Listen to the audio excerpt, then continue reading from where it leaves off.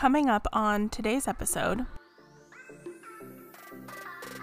It's stressful, to say the least, to be a Black woman in America, and to think that people think that we should be doing the work of reaching out to them or assuaging them in any way around their struggle right now is laughable if you can be objective about it. I completely hear you, and I'm so grateful that you're here right now having this conversation, because I think it's going to be eye-opening to hear from someone who's going through these things on a daily basis and has been, like you were saying, since puberty.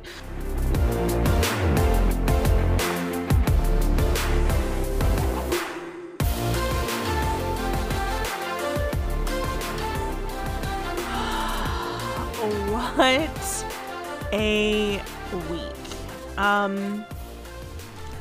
There is no easy way to start this podcast, but I thought that I would tell you a little bit about how this whole episode came about. So on Monday night, I started writing this week's podcast episode. I knew that I needed to record on Tuesday, so I spent also pretty much all of Tuesday researching, doing my own work, listening in, getting a pulse on my audience, and seeing how I could be of service. And I finished writing the episode, and I sit down and I try to record an episode for 3 hours, and it was awful. I just could not get my message across. I didn't feel good about it. I didn't feel that it was a good episode. Like, I always think, would I want to sit down and listen to an episode like this? And the answer was no. And I was like, okay, maybe it's just a sign that I don't need to put out a podcast episode this week. Maybe this is just not gonna happen. And I've been podcasting for almost 2 years. So this was going to be 2 years. For 2 years, every single week, sometimes twice a week, I've been putting out a podcast episode. And I said, if there's any week that I don't put out an episode, I feel that this is the week that happens. And I go to bed that night after having some conversations with mentors and people that I'm relatively close with about everything that's going on. And I have a dream. And the dream is that I am friends with Martin Luther King Jr., MLK, and I'm at his house, and I ring the doorbell, and I'm dressed in full on 1960s hair, a dress, the whole thing.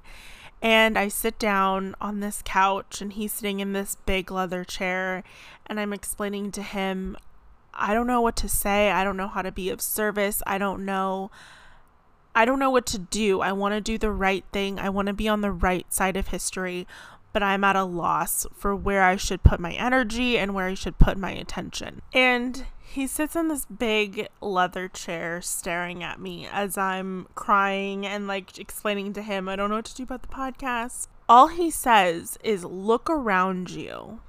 Whose voices can you share? And that was the end of my dream. And I didn't really think anything else of it when I woke up. And I just happened to send a text message to my good friend Jay. She responds back and she goes, LOL, just finished recording a podcast episode, or something about a podcast, because she also has a podcast. And I was like, oh my God, why did I not think of this sooner? So I call her up and I explained to her the situation. I'm like, it's been 2 years of podcasting. This week is a heavy week.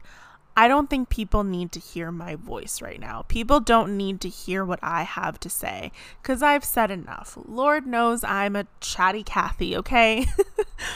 And long story short, she agrees to come on the podcast. And I didn't want to make this podcast a typical podcast where I'm the one who's doing a lot of the talking and leading the conversation. I really wanted to give her a platform to share her stories. In editing this, I was like, oh my gosh, like there's so much more we could have covered. Like we forgot to talk about this and that, and I was just nitpicking it, and I realized this whole issue that America is going through right now is not going to be fixed with one conversation, with one podcast, with one person on social media. With it's going to take several. So this is the beginning of a conversation that I want to continue to have. I don't want this to just be a trendy thing that people are podcasting about and this is it. The conversation needs to continue to happen. So next week's episode, I'm going to be coming up with a couple of different things that I want to be doing in my business to make sure that I'm supporting women of color and members of the Black community. I have not done my part in making space for them in my business and on my platform. So that's one thing that I really want to commit to changing. So today on the podcast, we have my good friend J.G. Autry. I met her last year actually through a Facebook group, and we just connected, and we have really grown close over the last couple of months, just chatting a lot and getting to know each other, and I absolutely adore her. I'm going to include all of the links for Jay's Instagram, her podcast, and her business down below. So please go and make sure that you check out all of her links. She's awesome.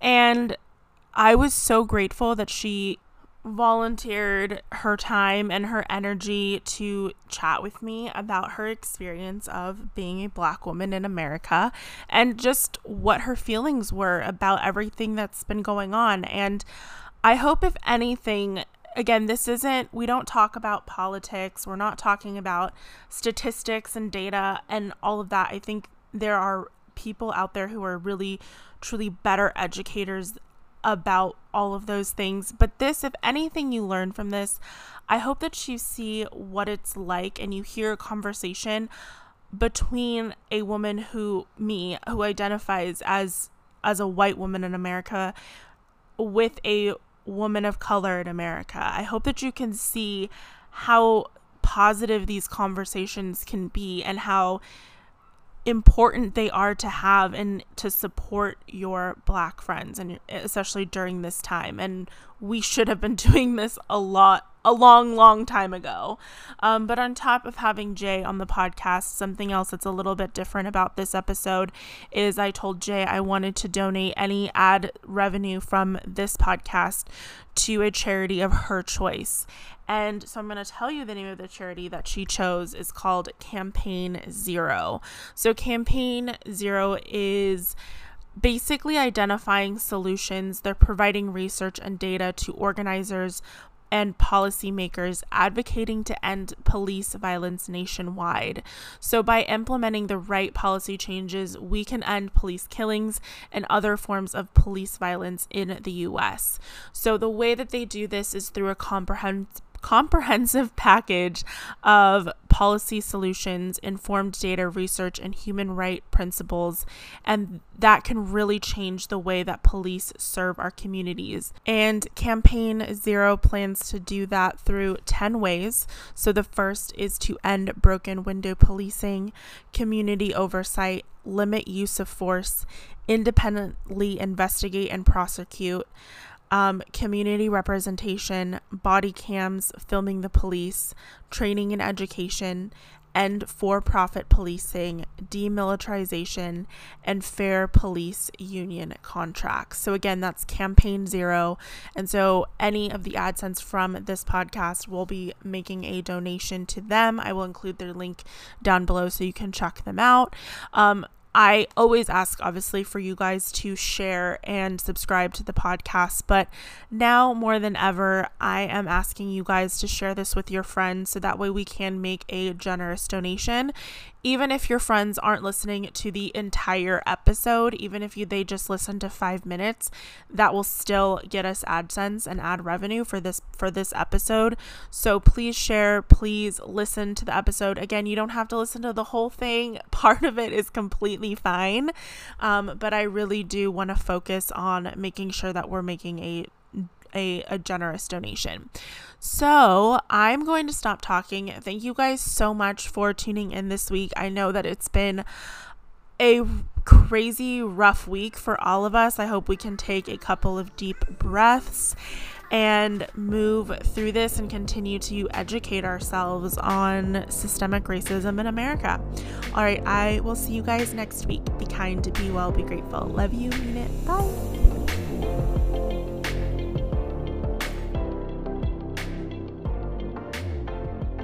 So I guess my first question would be like, how are you feeling about everything? Like, what is your pulse on everything that's just been going on?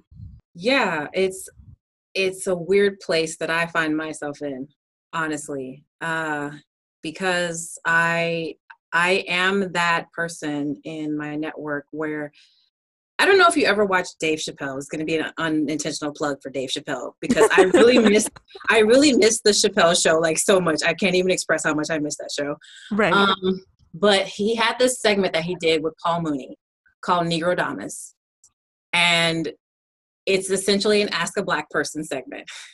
And so I tend to be that person in my network because I do have friends of different races. I've never really been in my community as like only in the Black community. And so I've kind of had to be more mindful about taking time for myself to just be okay with how not okay I was and at first. But it is kind of where I'm inclined to go, is to just help people understand what they could be doing. And in this case, well, if you're a white person listening, or you're a person that in any way feels like you want to be an ally in the situation, my role has always felt like in some way I wanted to be able to get people to do it. Like whatever inclination you feel you have to be an ally, I want them to do it. I wanted to take a step. But it's hard. It takes its emotional toll to do that at the same time. Right. Yeah. And I feel like people also, everyone's going to have a different role in what's going on. I was actually just watching a clip with Martin Luther King's daughter. I believe her name's Bernice. Don't quote me on that. But she said, she was like, some people are going to be the ones in the front lines. They're going to be the protesters. Some people are going to be the ones calling the politician's office. Some people are going to be the ones donating to the bail funds. Some people are going to be the ones signing petitions. Like everyone needs to take a role in what's happening right now. And I think some people are kind of lost on what that role is. Yeah. And if you are someone that's even new to stepping up in that way and you're white, it's going to be difficult. And I think that's the thing, that the ones that I know that are willing to take that step, that's why I do kind of step out of myself in a way to do that, to help educate. Like I've been sharing a reading list. I've been sharing content around what you could do, where you could donate if you wanted to do that. Like putting that stuff out there in my network where I know it could be likely to be seen, because I connect with all kinds of people. I believe that this is from my perspective, and this is where it can kind of get mixed up in the Black community, is I don't see us dismantling racism without white allies in place. Like I just don't see it. For me, the revolution is something that I would like to be as humane as possible. And that's where that comes from for me. Like I don't want it to be the kind of bloodshed that other people feel like it needs to be. And in a way we're kind of already seeing with the riots and the looting and the violence. I don't see that long term, or I don't want to see it going that way. I would much prefer white people do the work to dismantle racism because they put it in place.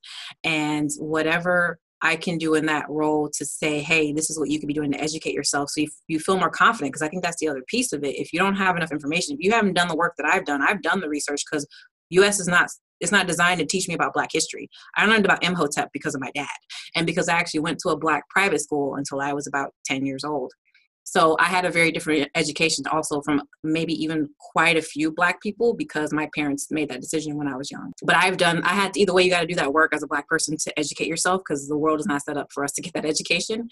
And as a white person, or anybody that wants to be an ally to Black people and what we're trying to do, you have to take that opportunity to educate yourself. We no longer live in a world now that Google and let me Google that for you is literally an insult you could use. Right. I don't live in a world where you can't educate yourself anymore. So you saying I don't know what to do is not doing a service to yourself, let alone the person in your life. If you are friends with Black people, if they're in your life, you're kind of doing them a disservice to say that as well. Absolutely. And I'll be the first to admit, like, I love US history, but I feel completely blindsided, like, when it comes to Black history. Because it's not discussed in the history books. And it is something like, I mean, and there are millions of books written about Black history, but of course, like, those aren't They're not in, showcased for yeah, sure. exactly. I think the only book I read in high school that was like somewhat about racism was Their Eyes Are Watching God. Right. Um, and that was it. I think you're a anomaly maybe in a sense, because a lot of the information that I've been learning is like people saying, don't go and ask your Black friends for a reading list. Like, and it's kind of true. Like, you feel dumb because you're like, oh yeah, like they probably are like, just, you know, for them, this is something that's been going on for generations, for 400 years. It's like, so why the fuck would they have a reading list of material for you just like at their fingertips? And yet I'm that weird, random, introverted Black girl that, yes, I do have a reading list at my fingertips. And not only Right. will I share it with you, I'll be glad to do so.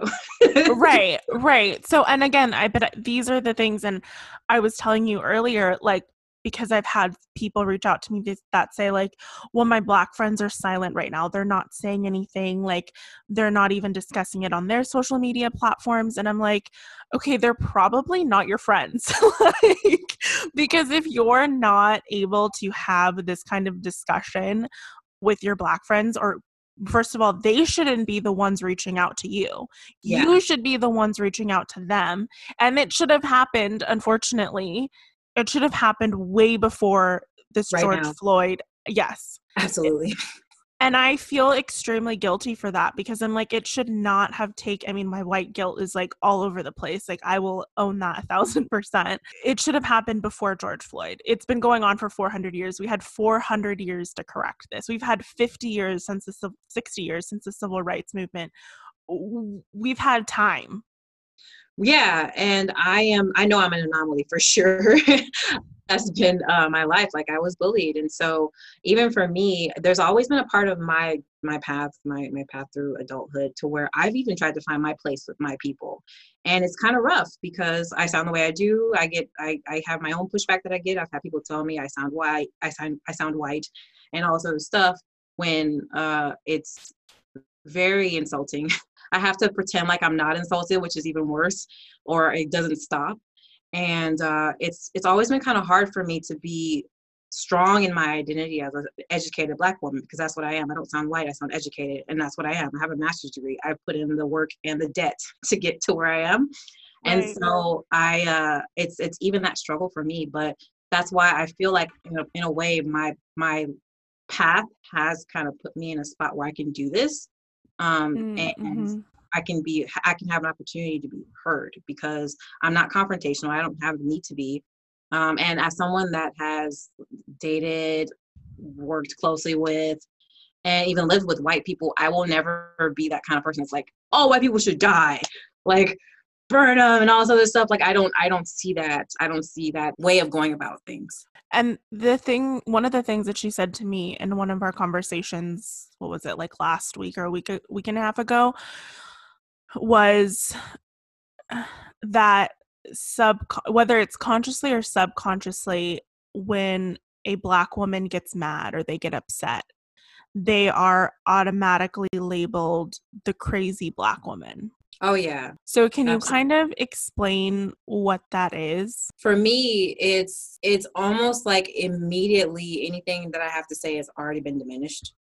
Um, if I show any emotion going that in that direction, and it's led to a kind of a muted existence for me, um, to where I almost don't always trust my emotions, and that's the work that I do. Therapy is very much a thing that I talk about mental health more because I want more Black people to feel comfortable with that conversation. And it's hard being a Black woman in America because you know that you are heavily judged. Somehow Black women are the most judged, but we're also, in a lot of cases, Black women that grew up without our fathers. And we've been brought up in a world that told us that our only real value comes when we trade our bodies through sex for money. And the hardest thing for me was dismantling all of that. Like I had huge body issues. I kind of still do to this day. I have huge confidence issues that I work hard at. And it's come about more because I kind of forced myself to be on camera. And I really had to force myself to do that when I don't currently kind of like how I look. And it's hard to look at how people will treat us as humans, but even us as Black women as lesser than, and then try and judge us for expressing anger. Like, oh, you see, I knew you were like whatever. And that's only after, and this is a great example I heard just earlier, it's not after that one time somebody says something. It's after the 47th microaggression that you slip.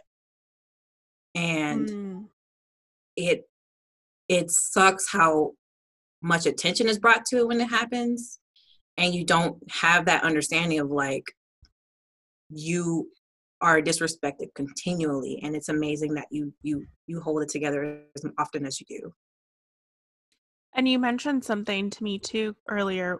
You said the undercover racists are the worst because there's like blatant racists and you're like, I can handle those. Like they don't faze me as much as the undercover racists do. Oh yeah, I very much remember my first racist encounter, and funny enough, it wasn't with a white person or a white family. It was actually with an Indian family.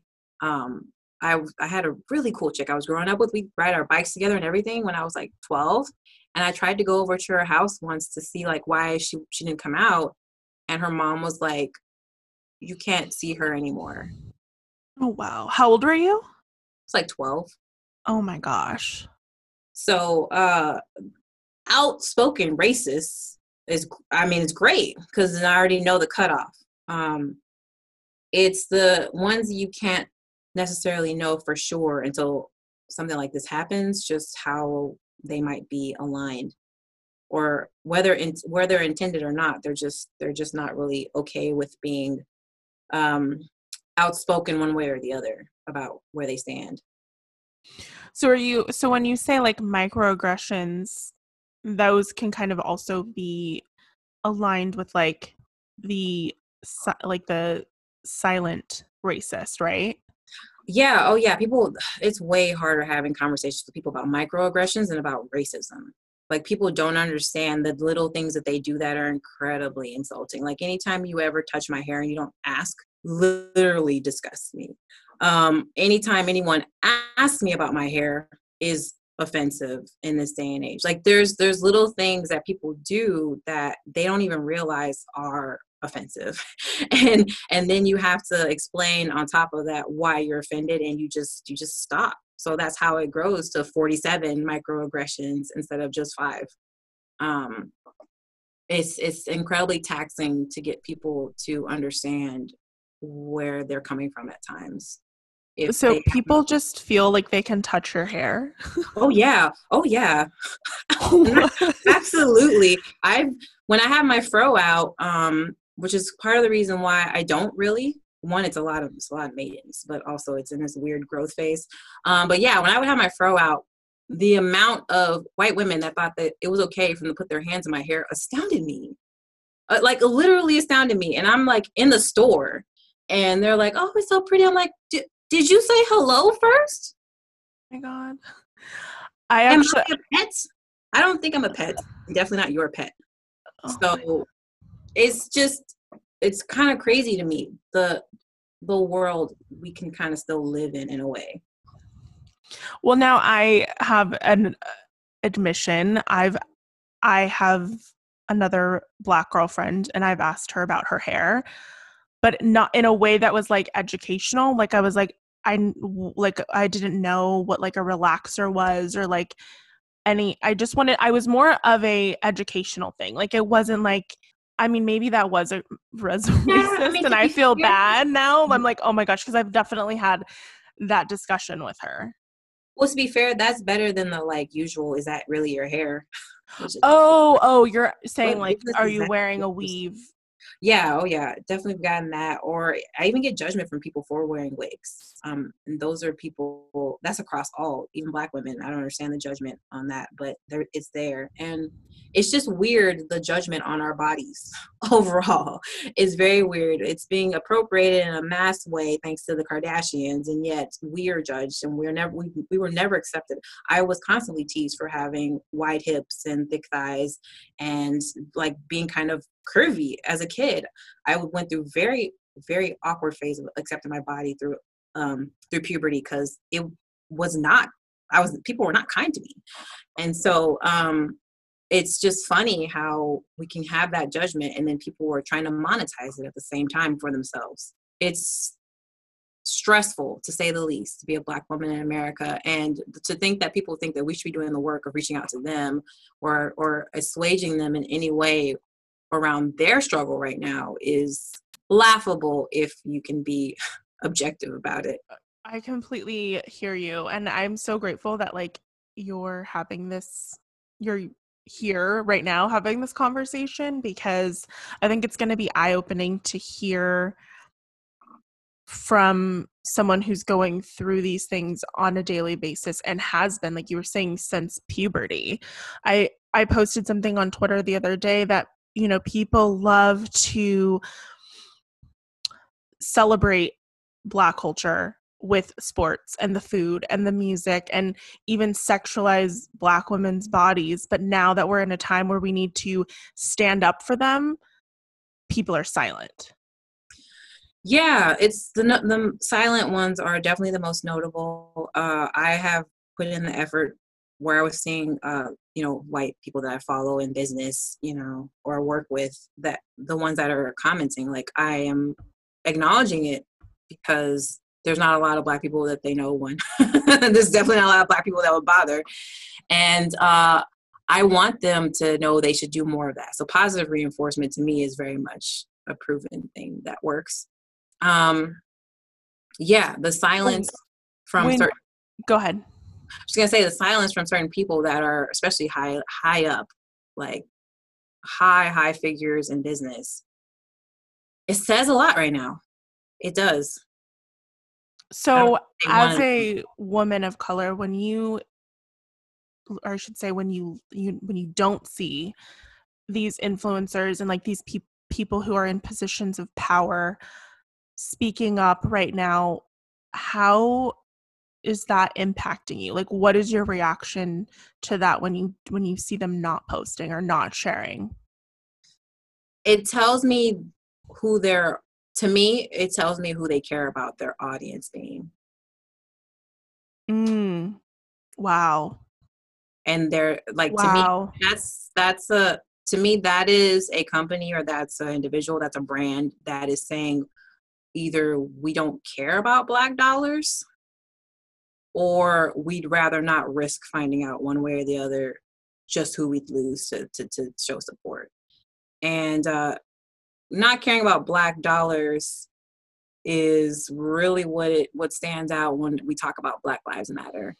Um, I don't even think economically businesses even necessarily always account for just how much the Black dollar goes for, because we spend outside of our community, because that's another conversation. We don't really have a lot of businesses that get supported institutionally, and I don't think that they consider really what would happen if we decided to organize in that way and go beyond, like July 7th is going to be a blackout economic day.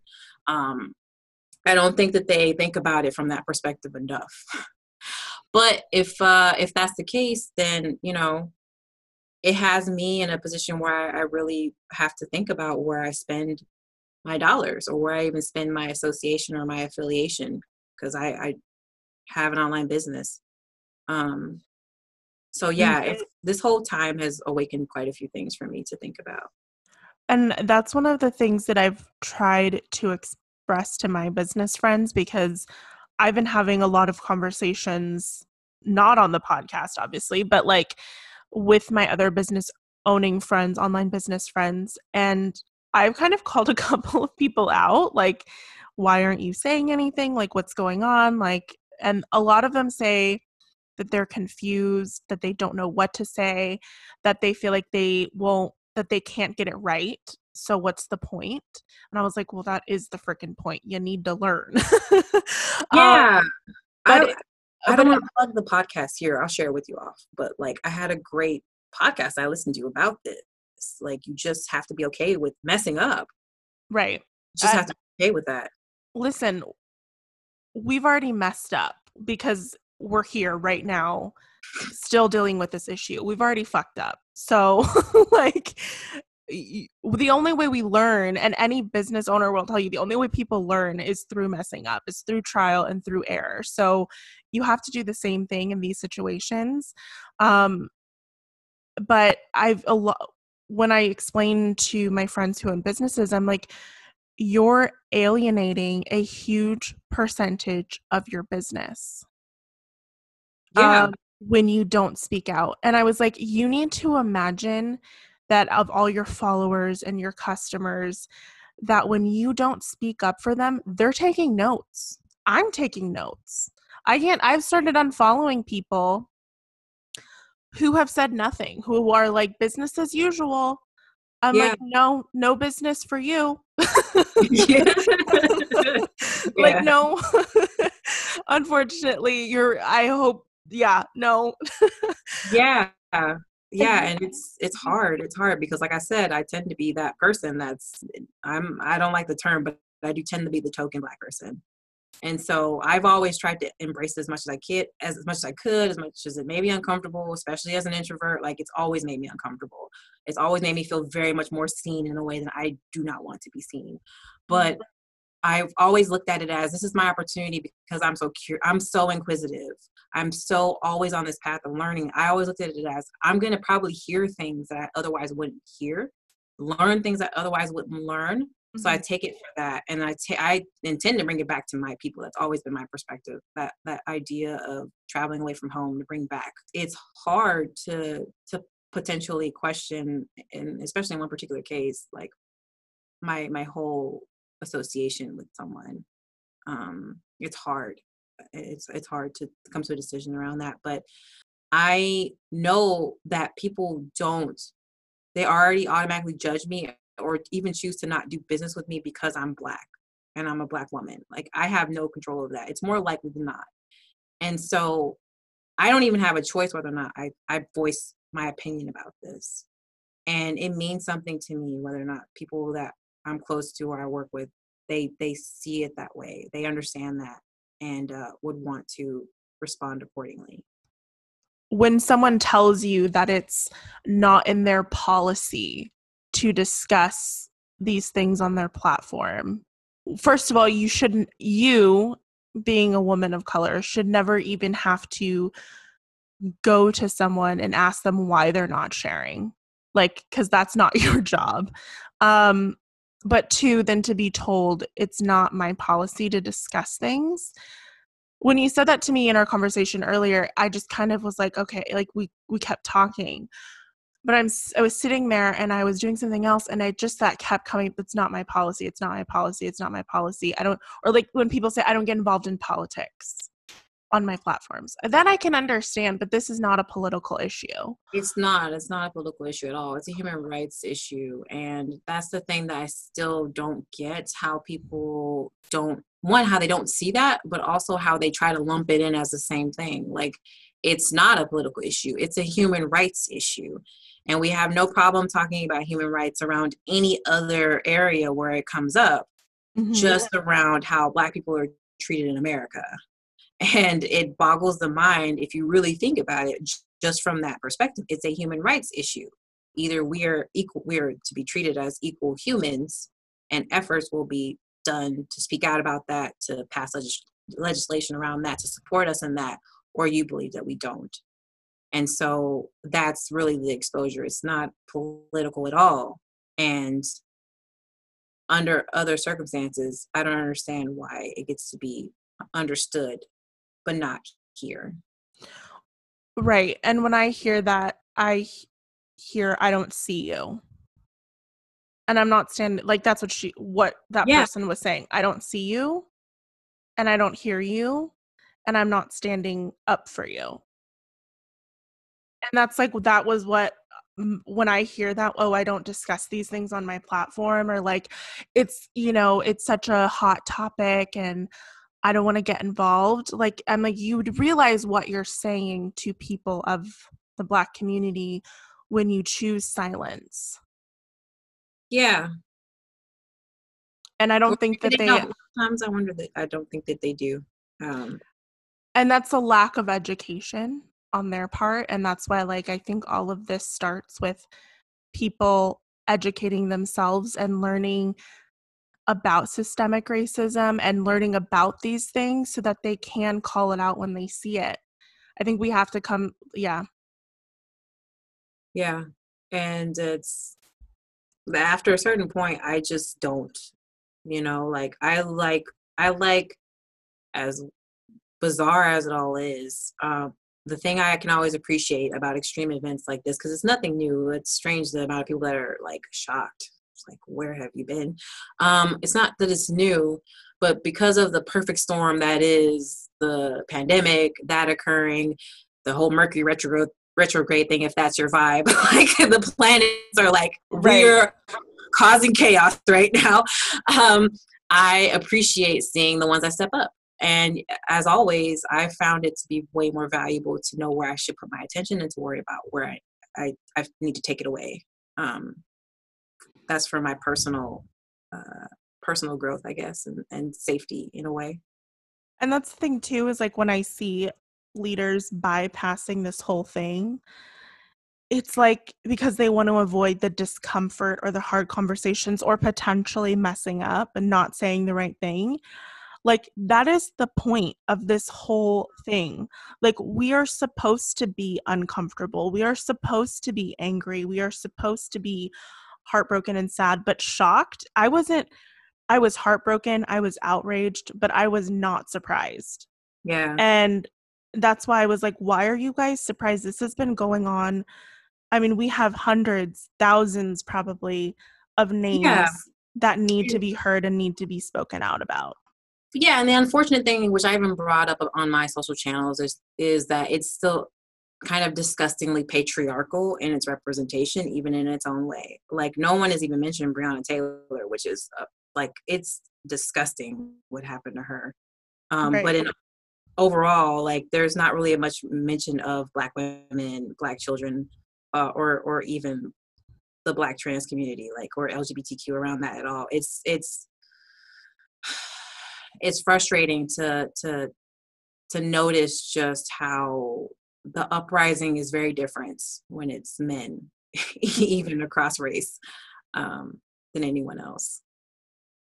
Absolutely.